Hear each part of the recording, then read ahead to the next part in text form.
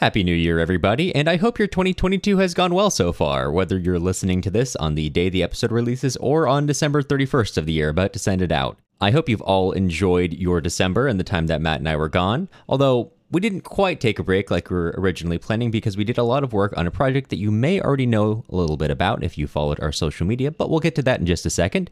We wanted to extend a quick thank you to the patrons who pledged over the break. Elise, Mysterious Donor Dude, Joanne, Drew, Yitza, and Alex. Thank you all so much for joining our Patreon, and you will now be added to the vaunted group at the end of every episode.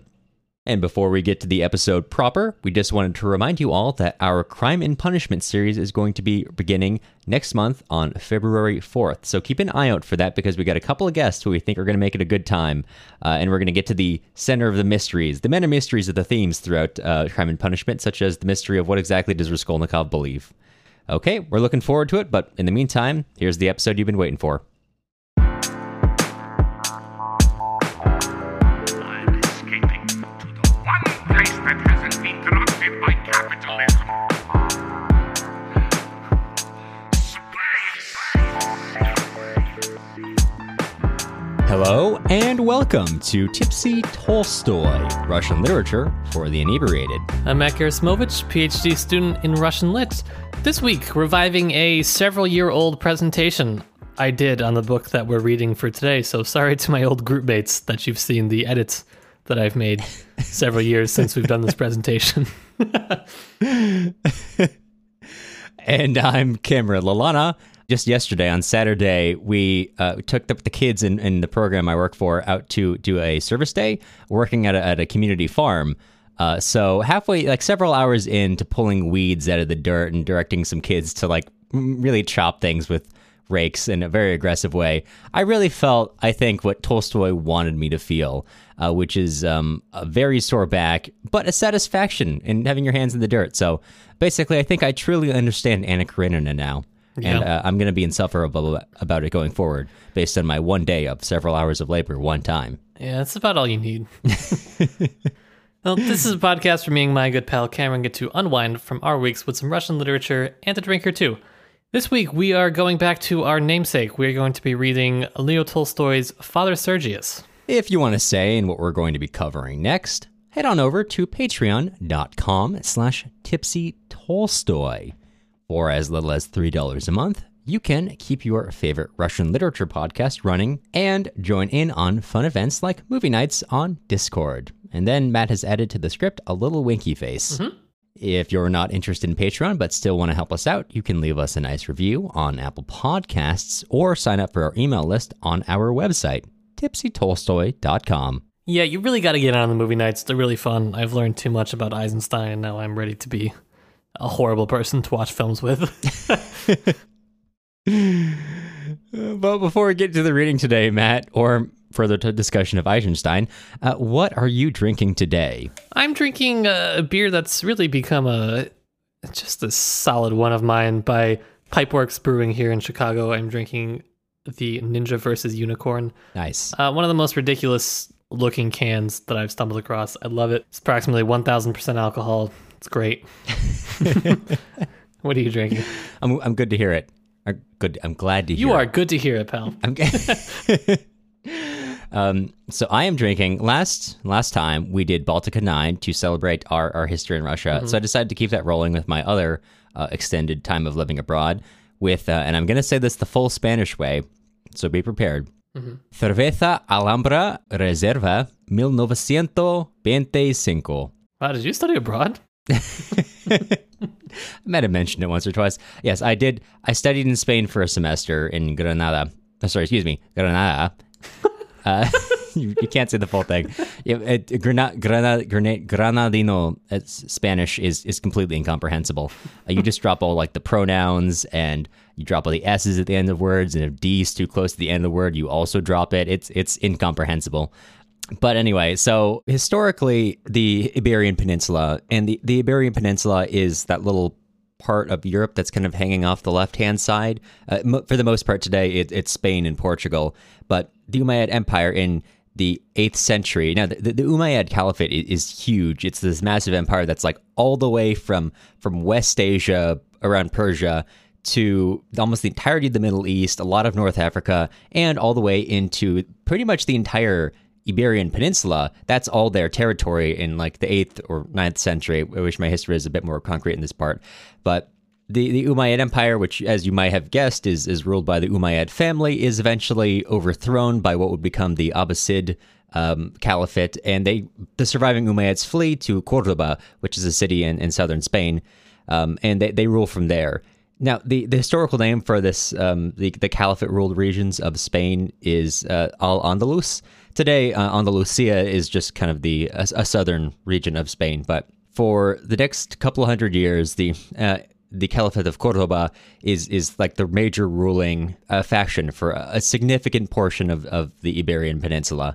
And then this continues through actually a couple different ruling families in the area until the 15th century. And this continues until the marriage of Ferdinand II of Aragon and Isabella of Castile. And Aragon and Castile are like kind of little, not exactly empires, polities. It's part of the same.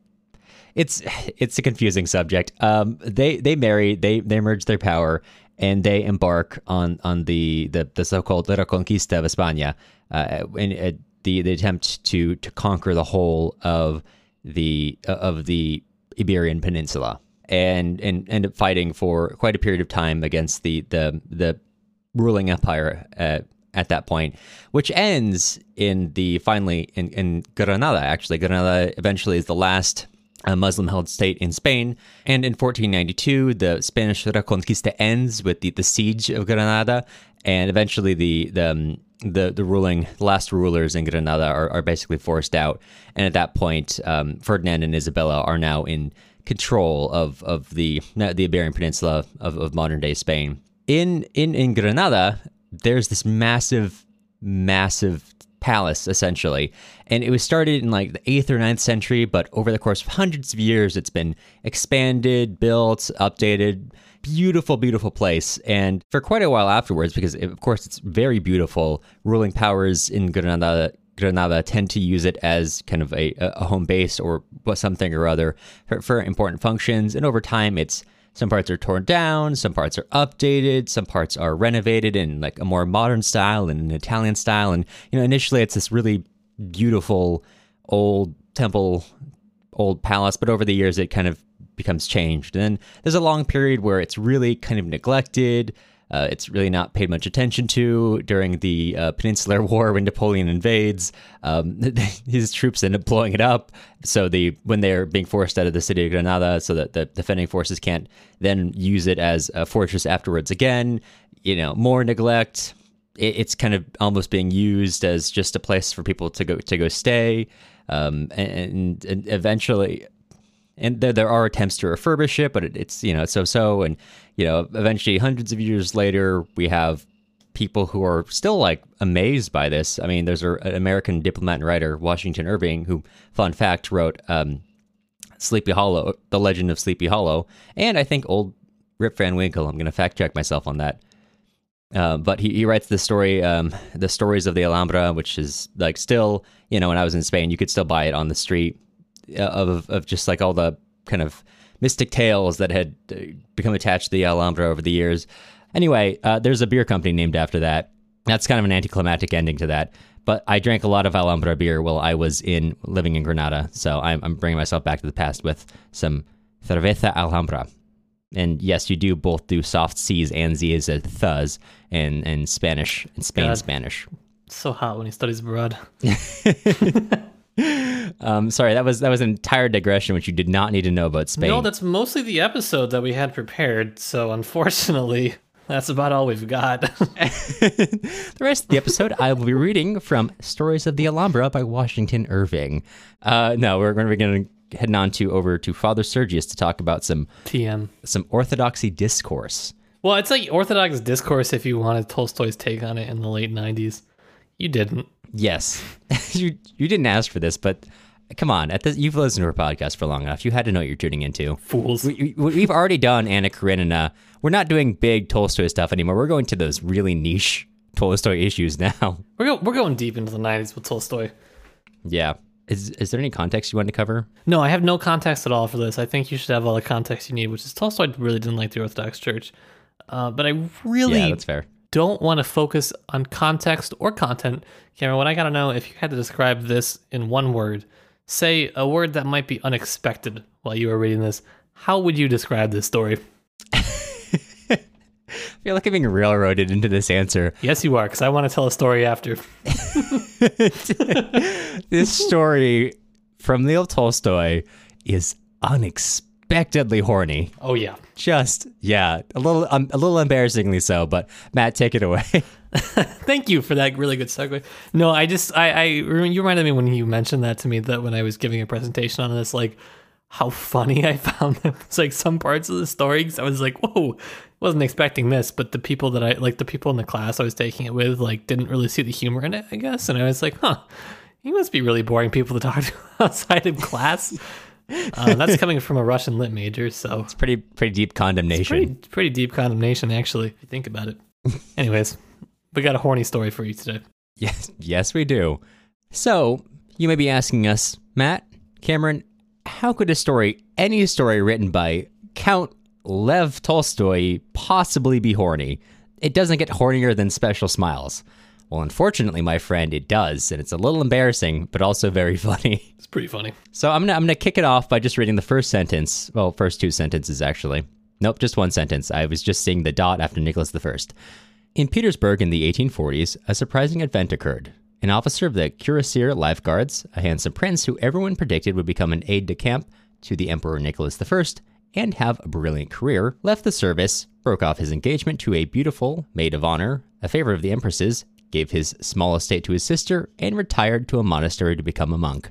This, writ large, is the story of Prince Stepan Kosatsky. Got a good-ish Stepan this time.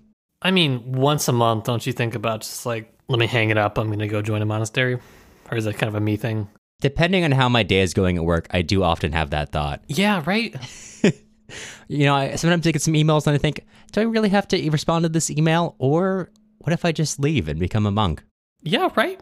I live not more than, I think, 15 minutes from an active monastery, so I don't know if they just accept walk-ins, but I could try. Can we still do the podcast? Or you think it's going to be kind of a no-no? Oh, that's a good question. I'll email them about that. I'll let you know. Yeah, let me know. Okay. Send them our pitch info if they want to sponsor us. Not after this episode. I don't think they will. Probably not. Yeah, so we follow the story of Stepan Kosatsky, a prince who has a small family. His father dies when he's quite young, and his mother, following her husband's wishes, sends Stepan to the military college. Throughout his youth, Stepan is noted for being kind of, basically, he's great at everything he does, and he often finds faults in himself, and those faults he seeks to rectify. Not being good enough at French? Well, I'm going to become a master at French, and then he just does. I'm not very good at riding horses. Well, I'm going to do it until I'm the best at riding horses, and he does. And that all is with the exception of his fits of fury, which he just cannot control, and several times almost basically derail his career even before he's 18, but because he's so good at everything else, that's all kind of brushed under the carpet. So outside of this, he starts working in the aristocratic regiment of the Guards for the Emperor, Emperor Nicholas Pavlovich, or Nicholas I, and he's really content to, and he's trying to bring himself up in society, move to becoming an aide-de-camp, which everyone pretty much thinks, yeah, maybe he's not of the highest born or the best placed, but he's bright enough that he's probably going to make it there. Part of his stepladder up is through becoming part of kind of a society man. So he learns to dance, he begins to impress people, and finally he finds this woman who he begins to kind of flirt with and eventually propose to. Eventually he actually does genuinely fall in love with her, and she seems to fall in love with him back.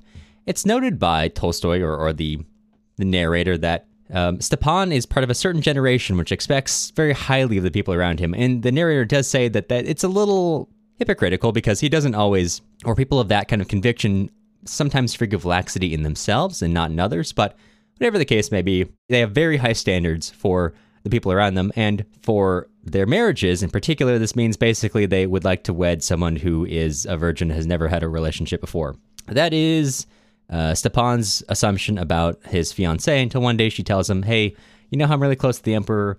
Well, that's because last year we were kind of a thing. And he's like, what? And she's like, yes, I was sleeping with the emperor. And he's like, my life is ruined. And he runs off. And that day or within the following days, he gives all his property to his sister and joins a nearby monastery. It's a big record scratch moment. Big, your your fiance has slept with the emperor, has had sex before. Now everything is ruined. Yeah, it's noted true. that he would have killed whoever what person was if it wasn't the emperor, who he did love enough that he's like, I guess I won't kill the emperor. I guess I'll just abandon my life and become a monk instead. Nope, nothing left to do besides that, basically. Yeah, pretty much. His sister notes that she thinks she understands him, which no one else does. They're like, what are you doing? You're like throwing away a great career path, life, marriage. And she notes that she understands because by becoming a monk, he shows contempt to what seems important to everyone else and what it seemed to him too when he was in the service. And that's kind of partially correct. But it's also noted that he does have a sort of a sense of despair, which has been leading him through life. And now he's kind of hoping to rectify that through faith in God. He spends some years in this monastery, quite doing well at it. He's just like everything else in his life. He's kind of the best at it. And although it's often boring, he really has to do a lot of boring tasks, stand through a lot of really boring services. He's so dedicated to being... No chairs. Huh? No chairs. Gotta stand. No chairs. Not in an Orthodox church. No, baby. Unless you're a heathen. Right. It's really his obedience and his dedication to being obedient as a virtue which keeps him going through this. Although he does struggle with failings, especially lust and regret over what could have been. So after 7 years and attaining the title of priest, he's sent to another monastery closer to the city, which is difficult for him because now the abbot here, where one of the virtues of being a monk is total obedience to whoever is the abbot of your monastery. Well, this abbot is pretty worldly, and he's obviously trying to get ahead in the world. And Sergius, I should mention, our friend Stepan, upon ascending to fatherhood in his third year, becomes Sergius, or Sergi in Russian. And Sergius now takes offense to this, and he does not like this guy, including up to one point when an old comrade of Sergius's comes to visit. The abbot invites him in from taking away from service, basically to kind of show him off, this new, the new Sergius. And Sergius kind of goes off on the abbot from taking him up and away from services to be basically a showpiece. And that ends in not exactly his banishment, but his old abbot writing him and saying, look, I know that the abbot is a little out of line, but really it's on you for stepping out and you should have just kind of taken the hit and kept on with your virtue of obedience. I could recall you back here, but I think what might be better for you now, considering what you've done, is there is an anchorite which has recently died. And an anchorite is someone who removes themselves from life in order to be a hermit for religious reasons. But anchorite sounds cooler than hermit. It does. And he's recently died. Why don't you take his place? Oh, sorry, you're going to say something? Nope, just that it does sound cooler. Yeah, it does sound cool. I would love to be an anchorite. It sounds awesome. Yeah. So he becomes a hermit, and this lasts for a number of years. Until one day, a group of merrymakers, rich men, women, lawyers, all the time, a whole group of people are traveling along. They're having a great time. And there's one woman who's part of the group, Makovkina, she's a divorcee. She's quite attractive. She's very rich. She's really eccentric. And she's very bored by everything. Everything that everyone's doing, it's always the same conversation, always the same amusements. She kind of hates everyone she's around. And as they're in their little troika, she kind of looks out and notices which area she's in and says, hey, wait, isn't this the area where that anchorite, Father Sergius, lives in? The handsome one. And Father Sergius is known as kind of he's a handsome guy. That's what's noted. Many of the people who visit the services when he was previously in monasteries noted that he was a really handsome dude, and that was kind of one of the things he struggled with, was that knowledge of other people perceiving him. It's gotta be hard being just that hot, honestly. It's just so hard to be hot, isn't it? It's just a struggle. Wouldn't know, but it must be. A lot of these people, because they're high society people, speak French, and they assume that lower class people doesn't, not knowing that Sergius is actually completely fluent in French. So when they're around him, like, man, that dude, he's hot. but imagine that in French. I refuse to learn French, so I don't know how to say that. That's fair. He does know. That's one of the things he struggles with. So she's like, there's the hot priest. You know what? I bet you all I can seduce this priest. They're like, no way. And she's like, try me. Let me do it. So they drop her off outside, and she goes to late in the day to go talk to him. And when she arrives, she knocks on his door, and it's freezing outside. And she's telling him, hey, like, can you let me in? I've gotten lost. I'm kind of freezing. I need food. I need to warm up. And Sergius immediately assumes that she's the devil here to tempt him, because in Solitude, it's noted that he struggles with two things greatly. And really, those two things are the same thing. He struggles with doubt, and he struggles with lust. So upon seeing her, he thinks, oh God, what was it? Lives of the Saints. He says, can it be as in Lives of the Saints that the devil takes on the form of a woman? And after a while, she's like kind of pounding on the window, is like, no, seriously, I'm freezing to death out here, dude. Let me in. And when he finally goes to look at her after being like, go away, devil, I cast thee out. He looks up, and they see each other for the first time, and she knows that she thinks they have an understanding, and he, to make back to his perspective, thinks, oh, this can't possibly be a devil. So he invites her in, goes behind a curtain, is like, do whatever you need to do. I'll be over here. And she's like, oh, perfect. I'm in. Time to seduce Father Sergius. She actually did step in a puddle accidentally, so she's actually taking off some of her clothing. And then she kind of was like, okay, it's now or never. And she's like, oh, I'm in pain. Not I'm in pain. I need help. Father Sergius, Sergei Dmitrievich, Prince Kazatsky. Look, I wouldn't call you for it necessary, but I'm ill. As she says, as she's like kind of undressing. And this is the part where it's like getting a little uncomfortably horny in the writing, where it's like describing her pulling off her stockings and exposing her breast, and just yelling out, oh, she groans, falling back, mostly naked, trying to be like, Father Sergius, you've got to come to me. And then Sergius at this point remembers it behind the curtain. He's like prostrate on the ground, just like praying to God, like, Lord God, please send the woman away. And she's like, I bet he's thinking of me as he's praying. And I really can't emphasize how uncomfortably horny it is. Like it was a little uncomfortable to read. And he thinks of the story of a saint who is in the same situation as him. And the saint sticks his hand into a brazier or like a candle fixture to burn his hands until the lust goes away. And he looks around and says, no, there's no like big fire thing here. There's a candle. And he puts his hand over it, and it's too hot, and he just can't stand it. So as Makovkina is calling out to him, he just like stands up and is like, I know what I have to do. And he walks outside right past her, and he grabs an axe and he cuts his left forefinger off. Got her. And he goes back inside. Sorry. He got her. She didn't see it coming. She didn't see it coming. He goes back inside, and she's like, you must help me, Father Sergius. And then she sees the fact that he's like cut off his finger, and it instantly feels bad. And she's like, oh my God, I'm sinning. How can I atone for my sin? And then he's like, well, just go away. God will forgive you. And she's begging him to forgive him. And he's just like going back behind the curtain and is like, God, and you will sort it out. And then she leaves, and her friends all pick her up, and they're like, so, just seduce him? And then she's not having the conversation anymore, silent the rest of the way home. And then she, a year later, enters a convent and enters the same sort of religious life that Father Sergius is in. Sergius lives as a recluse. Oh, sorry. Yeah, go on. Nice. Father Sergius. That's it. Father Sergius bringing people to the faith. Nice. Yeah, one finger or another. One finger for each person in the faith. One finger at a time. Exactly. So Father Sergius lives as a recluse for another 7 years, and throughout that time, he's just doing anchorite things, praying, focusing on himself, doing nothing really. And so one day, a woman comes to him and brings her sick son and says, please, I brought him to doctors, I brought him to other holy people, but no one can help him. Please help my son. And Sergius is like, hey, look, asking me to heal your son is a little bit presumptuous. That's really God's domain. And she says, just pray for him. And she kind of harasses him for several days until finally says, okay, fine, I will do it. And he puts his hand on the boy's head and prays for his soul. A month later, after this event, the boy heals. Maybe a holy man, and people start coming from all around to the new Staret Sergius, as they now call him. And people begin to come to him looking for healing.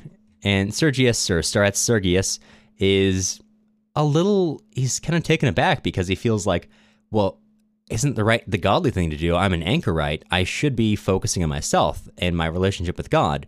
But people are coming to me and they tell me that I'm a great healer and it feels good when I'm helping people. So that can't be sinful, right? And of course, the abbot who sent him there, and the archimandrite who is kind of like oversees the anchorites, I understand.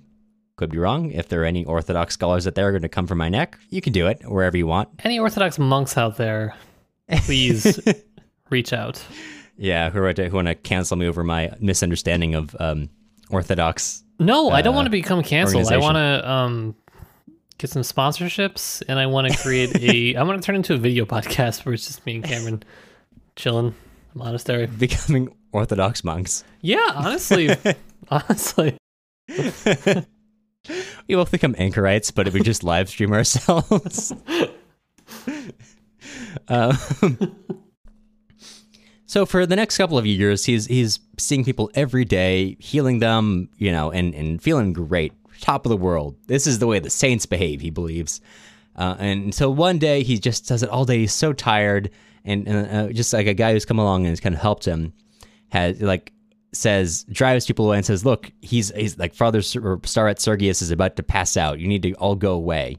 And that's partially out of this guy's concern over Sergius's health, but it's also because he wants Sergius to himself because his daughter is really sick, and he's come many versts looking for someone who can truly heal her, because after her mother died, she just had this weird sickness which hasn't gone away. No one knows what it is, but she's just in pain, and now she can't leave the home. And so he's come to Sergius to figure out what's wrong. So driving everyone else away, he says, "Let me go get my daughter. Please help her." And Sergius is like, "Well, you've done so much for me. How can I not?" And when he's gone, Sergius kind of has a quiet moment where he's kind of thinking, I've done so much, and yet I feel farther away from God than when I started. When he notes that when this man had told him about his sick daughter, he begins asking after her. And he thinks of her as, he asks her questions basically because he feels a weird sexual attraction to this man's daughter. She's 22. So it's weird, but not as weird as you may be imagining. Still pretty weird though, because this guy's 50 something. It's not as weird as it could have been for this story. Yeah. Finally, as Sergius is alone, he's kind of thinking I feel like I've kind of squandered away everything I had. I was looking for piety, and I was looking for everything else, but and I've given away piety for love, really. And now I have neither love nor humility nor piety. So the man brings his daughter to Sergius and leaves them alone. He's like, "Okay, you can heal her." And basically the daughter's he's like, "Hey, what's up with you?" And she's like, "Oh, I don't know." And she kind of touches him, and he's like, "What are you doing?" She's like, "I don't know, unless you know what we're doing." And he's like, "Well, this is sinful." And she's like, "Isn't it?" And then they have sex. And then the next morning, Sergius wakes up and is like, "Oh my God, what have I done? This is going to ruin me." And he goes outside to go get Nax. Clearly, the implication being that he's about to murder this girl. And then one of his assistants comes by and is like, "Oh, you're going to cut some wood. I'll cut some wood for you. Don't worry, Father. You're too old." Takes the axe from him, and then Sergius is like, "Okay, I need to go. I need to run. I've already given up my vow of chastity, and also I was about to murder someone, although clearly that doesn't weigh as heavily on his mind." And he takes some peasant clothes, which he had hidden away a long time ago when he's been considering running away, and he runs off to go find a woman he used to know, Pashenka, a girl he knew as a child who had always been kind of timid, and he and the other kids that they played with had always bullied her.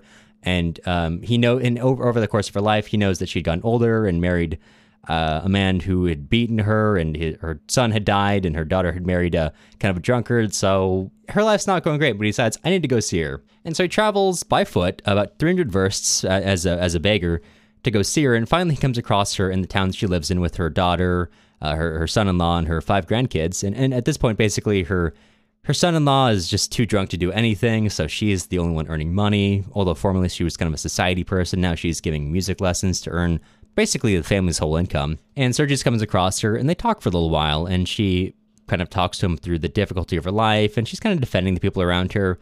And in many ways, it's clear that she's the spirit of this entire household, and she keeps getting called away to help the kids. And, Sergius is really impressed with her, but she kind of tells him, "No, this is my punishment. I lived in sin. I met my husband through sin. This is my atonement for the life I chose." And Sergius doesn't express this to her, but he thinks that, no, really, she is more godly than I have ever been, because she's been entirely selfless in living for other people. And he says, "Pashenka is exactly what I should have been." and what I was not. I live for people on the pretext of living for God, and she lives for God, imagining that she lives only for people. And with this new knowledge, she thanks her and then takes off, and he lives his life as a beggar until he's arrested and sent to Siberia for not having a passport, at which point it's rumored that he settled down as a hired man, working in the kitchen, teaching children, and attending to the sick. And that is where we leave.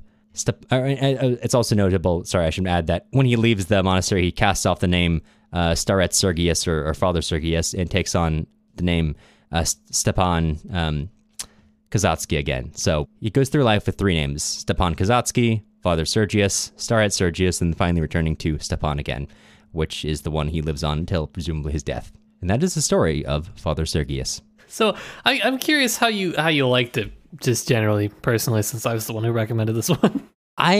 So you already kind of got this before we recorded like half an episode just chatting about this book before we even started recording. Actually, we decided we need to just get into it before we spoke too much and had nothing left to say. But right. I just read Loris by Eugene Vodolazkin, and I don't know for certain that Vodolazkin took influence from Father Sergius for Loris, but it's a remarkably similar story of a wandering holy man who heals people, but never feels comfortable in his role and is kind of struggles with sort of lust and his humility and issues with humility and trying to repent for previous wrongs as he travels through the land and changes his name with each new cycle of his life, changing his name ultimately 4 times over the course of his life.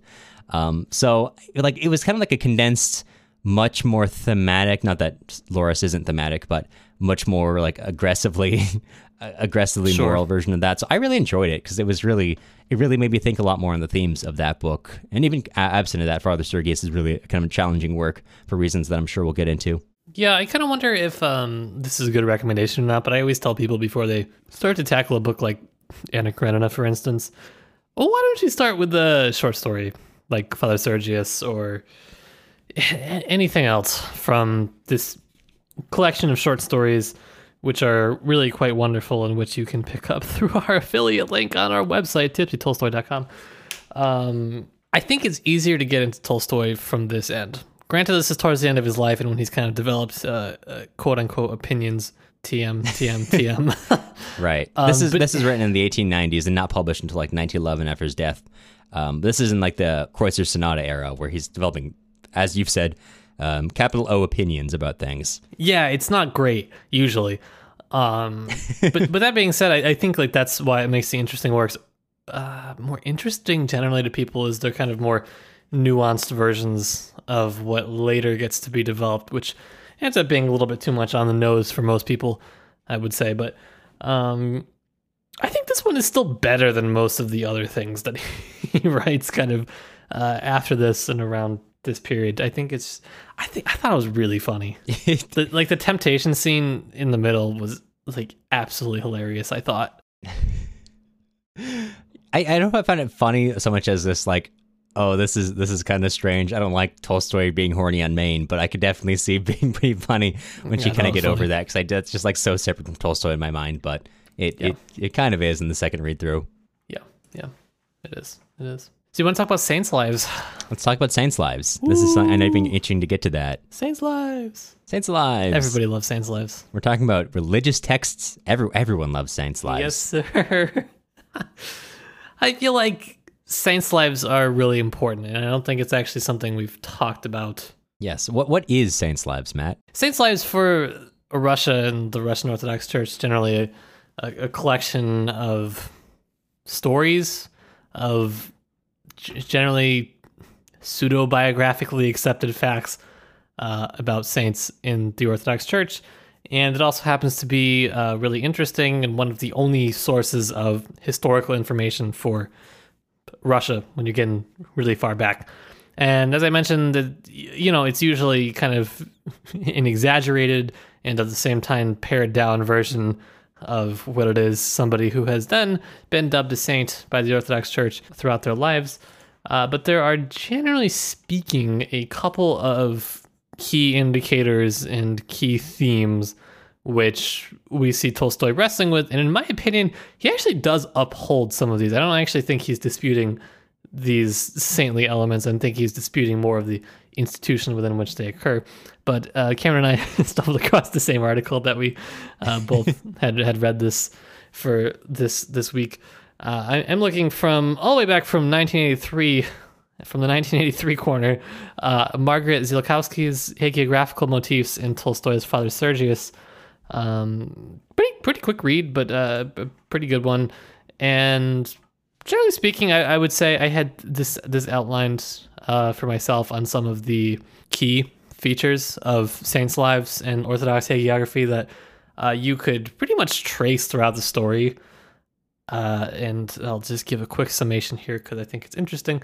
Most saints start with this kind of early pious attitude. They maybe don't fit in with the earthly world around them necessarily. Usually their parents disapprove of their monastic life that they then choose to lead. Father Sergius here, of course, he adopts the monastic way of life and relinquishes his property. That's kind of a given if you're a monk, relinquishing your large estate if you happen to be pretty wealthy. The temptations with lust that young monks struggle with, which usually they overcome. In this case, in the story of Father Sergius chopping off his finger, which we can talk about, it's a pretty graphic scene. Though that being said, oftentimes hagiographers are not particularly inclined to acknowledge any weakness in their subjects, especially not Slavic ones. No, exactly. That's what's so interesting about Tolstoy is he's telling a humanizing version in a lot of ways of what you would see in like a quote unquote saint's life. And so generally speaking, they have some sort of ascetic feat or victory over their temptation, really heavily influenced by the Desert Fathers. This insistence on not yielding to physical weakness, especially in old age, which of course our Father Sergius eventually kind of sort of does. And finally, it ends with a death that is really remarkable for its peacefulness, usually associated with knowing their time has come and passing very, very peacefully. And so these are kind of very generally speaking, these are some of the traits and attributes in which you could associate with a saint throughout their lives. And I think that Tolstoy basically he takes this, he slaps it on a narrative, but then he does some kind of interesting things. It's both a critique of a saint's life, but it's also, in a way, upholds it, at least some parts of it. A Tolstoyan version of it, in classic Tolstoyan fashion. Yeah, it is really his own version of it. You couldn't let him have it all the way.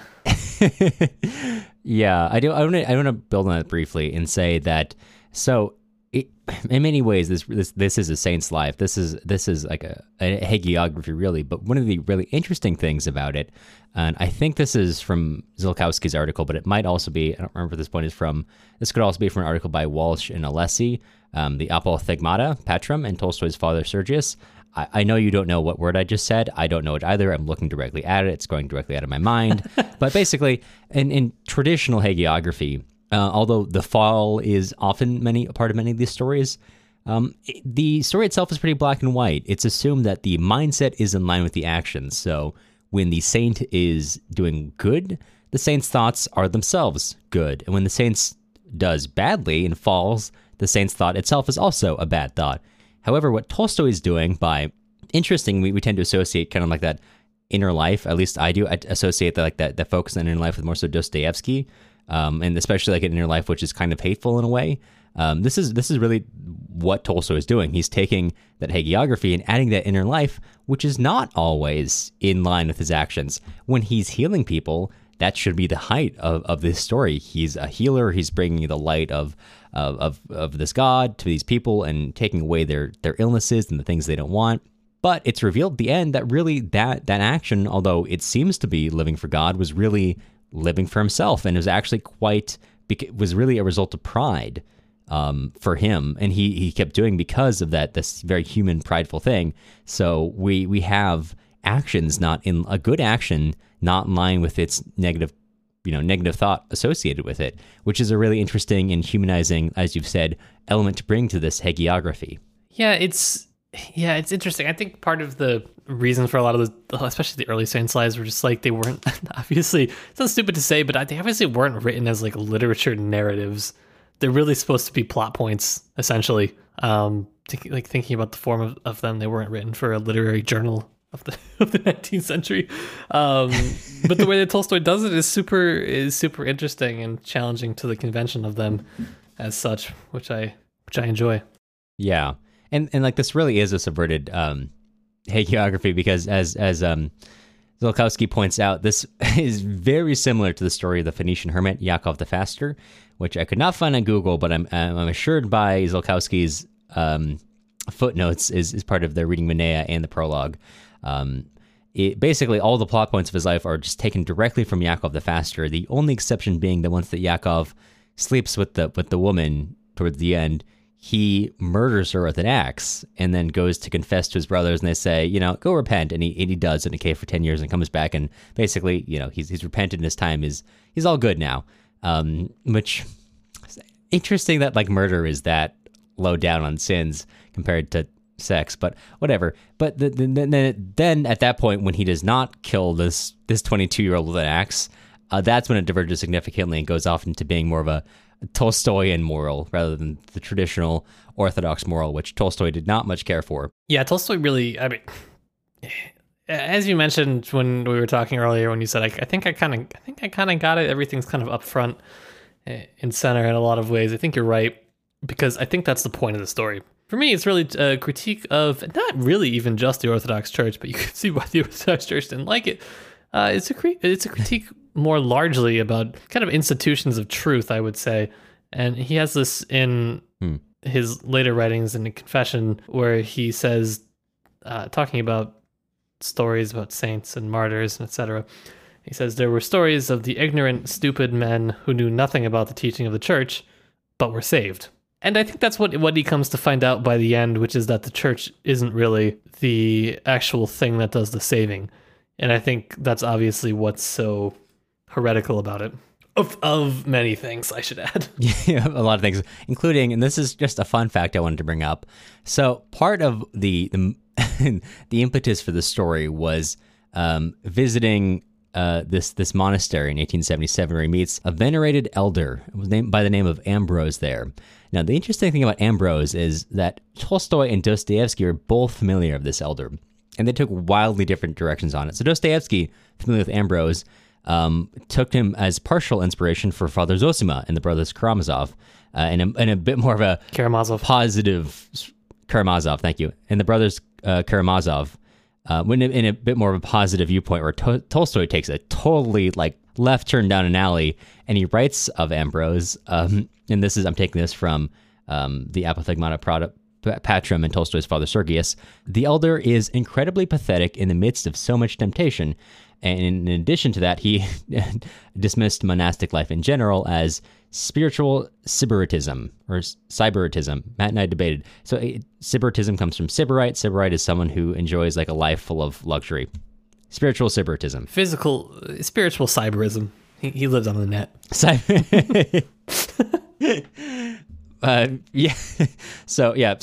Tolstoy was not real down with monastic life, in part from visiting the very same person that Dostoevsky took much more positively, which is a little fun fact of history, which I was obviously not aware of before, because I'd never heard of Ambrose.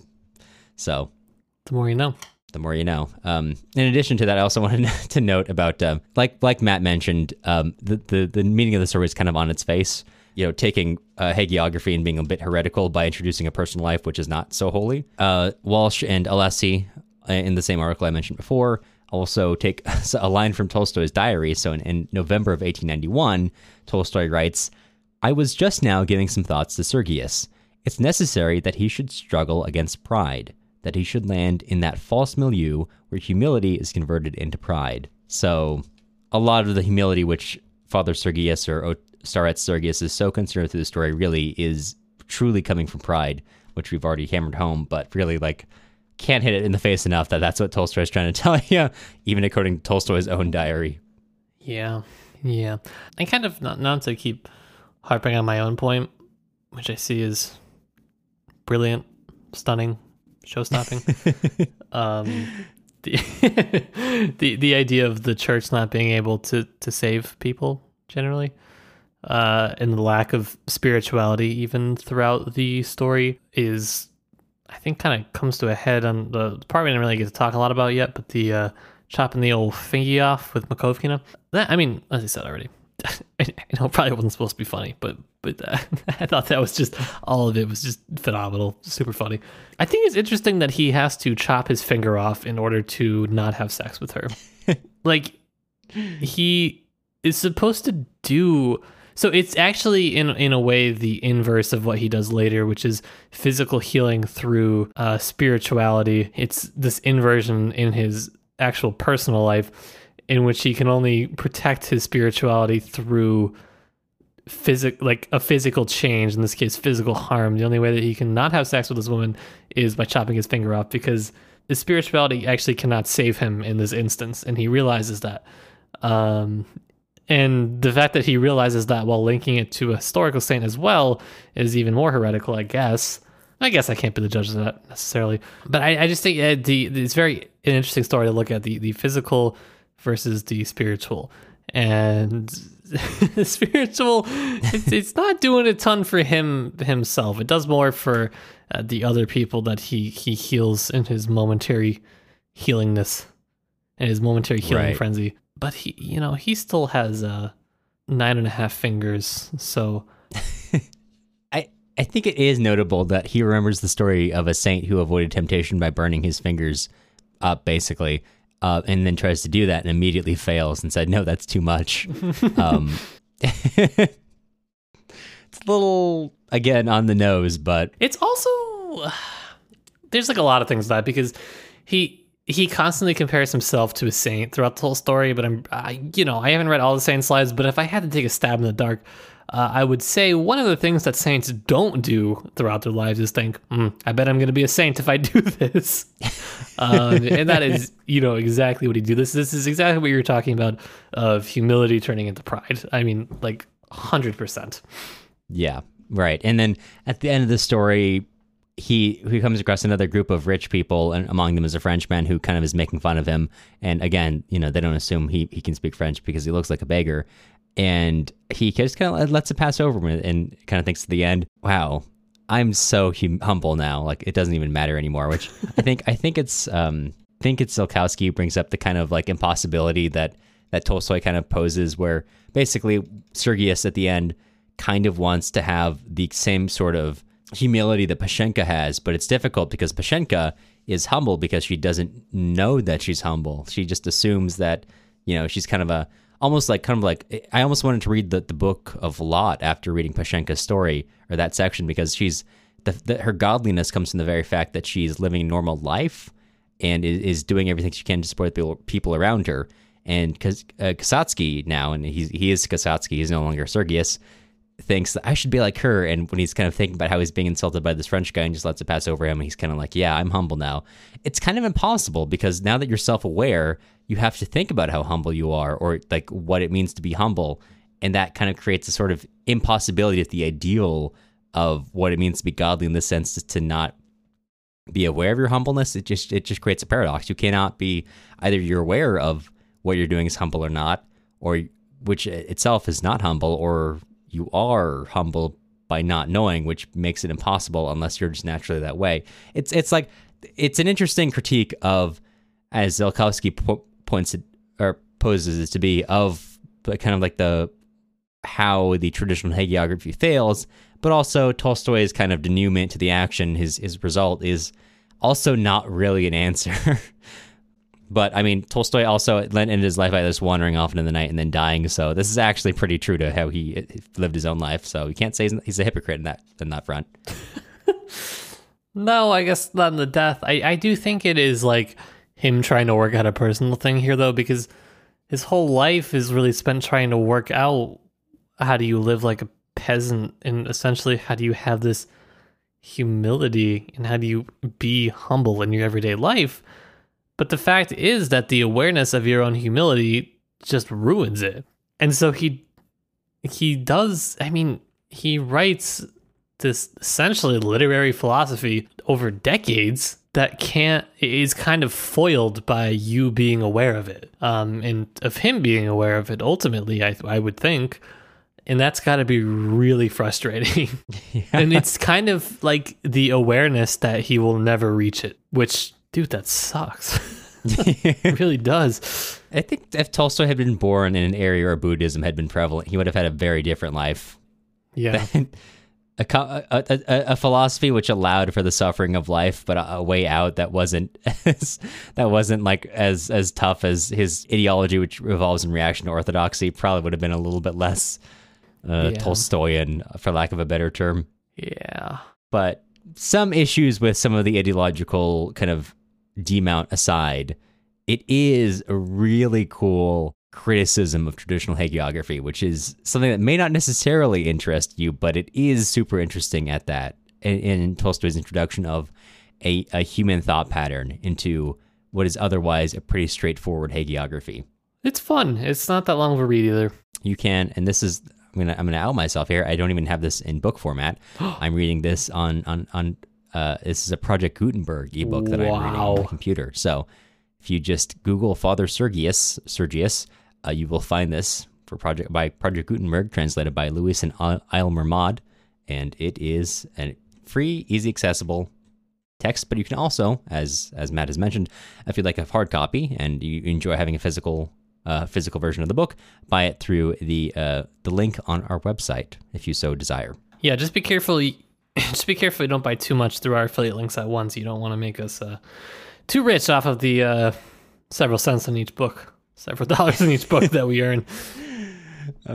Yes, but you've got options. This is a very accessible text, and it is. I think our podcast, like the hill that you and I are gonna die on, is hey, these texts that don't sound interesting, actually they really are. Actually, this socialist realist text, it is interesting. Actually, this book about saints' lives, it is interesting. Baby, I'm coming back to socialist realism. You thought I was done. I am coming back to it. When are we going to cover socialist realist hagiography?